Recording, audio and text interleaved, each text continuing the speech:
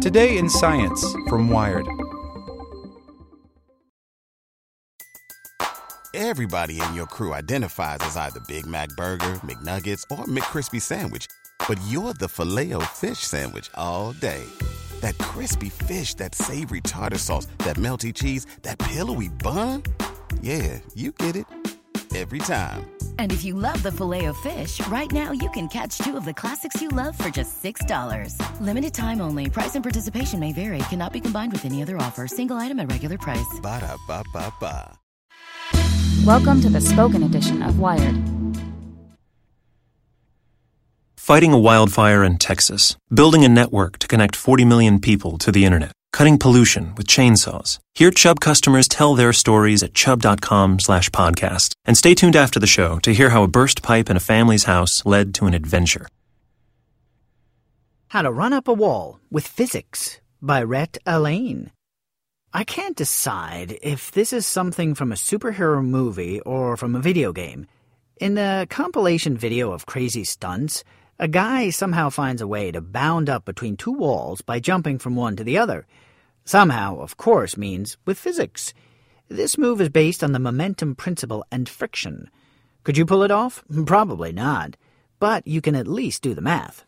The first key to this move is the momentum principle, where momentum is the product of an object's mass and velocity. The momentum principle says that in order to have a change in momentum, you need a net force acting on an object. This can be described with a vector equation. The symbol P represents momentum. So you have F net equals delta P over delta T. How about a quick example to show how this works? Take an object like a pencil, a ball, or a sandwich and hold it out at arm's length. Now let go of the object. After your hand releases contact with the object, in my mind it's a sandwich, there is only one force acting, the gravitational force pulling down. What does this force do to the object? It changes the object's momentum in the direction of the force. So, after 0.1 seconds, the object's momentum will be in the downward direction, which means it speeds up, since the mass is constant. After the next 0.1 second, the object gets even faster. In fact, the sandwich will continue to speed up as it falls until there is another force acting on it, from the floor to slow the sandwich down. Don't worry, you can still eat it if you get it before the 5-second rule is over.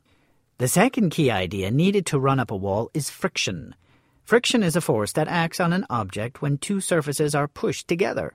For a fairly reliable model of this force, we can say that the friction force is parallel to the surfaces interacting with a magnitude that is proportional to the force with which these two surfaces are pushed together. This can be represented by an equation. F friction minus max equals the coefficient of static friction times the force pushing the two surfaces together. The expression is for the maximum friction force between two surfaces. So, in the equation, you have the coefficient of static friction that depends on the two materials interacting, and you have N, which is the force pushing the two surfaces together. We call this the normal force. So you can see that this friction will be necessary to run up the wall. However, you can't just run up a vertical wall because there would be no or very little normal force between your foot and the wall. With no normal force, there is no friction. That's bad. You fall. Now in the video, the guy is able to run up the wall by first moving towards, then moving away from the wall. This means that there is a change in momentum, since it changed direction, which causes a force to change this momentum. In this case, the force is from the wall. The problem is, you can only push on the wall for a short amount of time before you move away from it and lose contact. What makes it work here is that there is another wall on the other side so that the runner can then switch and repeat the move again. If I can estimate the change in momentum and the time interval for one of these wall jumps, I can calculate the force from the wall and then the required frictional force. Let's do it.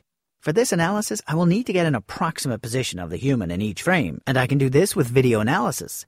I'm making some guesses on the size of things, but I suspect it's close enough for a rough value of friction. Although the camera zooms and pans during the motion, I can correct for that with some software. But that's not what I want. I want to look at the change in momentum. From the slope of this position time graph,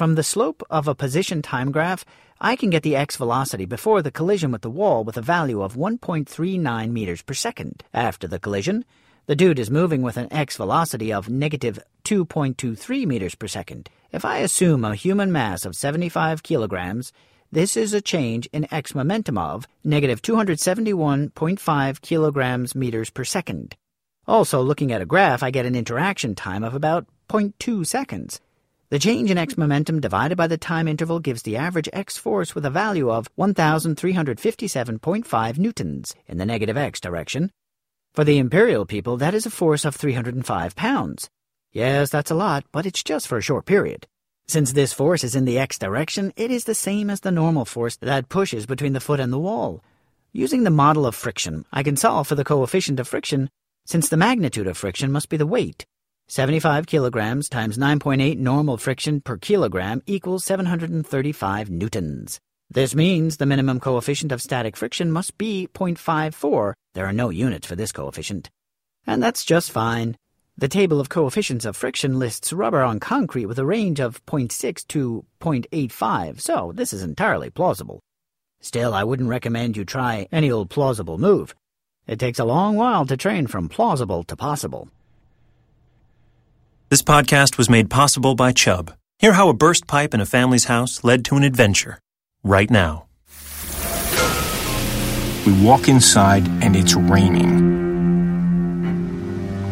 Our home was ruined. We couldn't live there.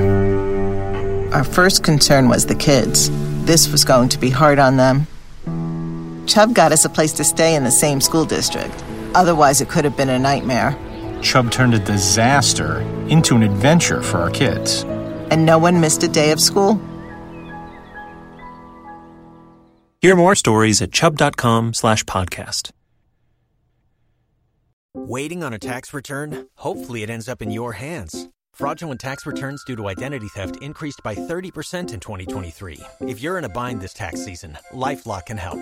Our U.S.-based restoration specialists are experts dedicated to helping solve your identity theft issues. And all LifeLock plans are backed by the $1 Million Protection Package. So we'll reimburse you up to the limits of your plan if you lose money due to identity theft. Help protect your information this tax season with LifeLock. Save up to 25% your first year at LifeLock.com/aware.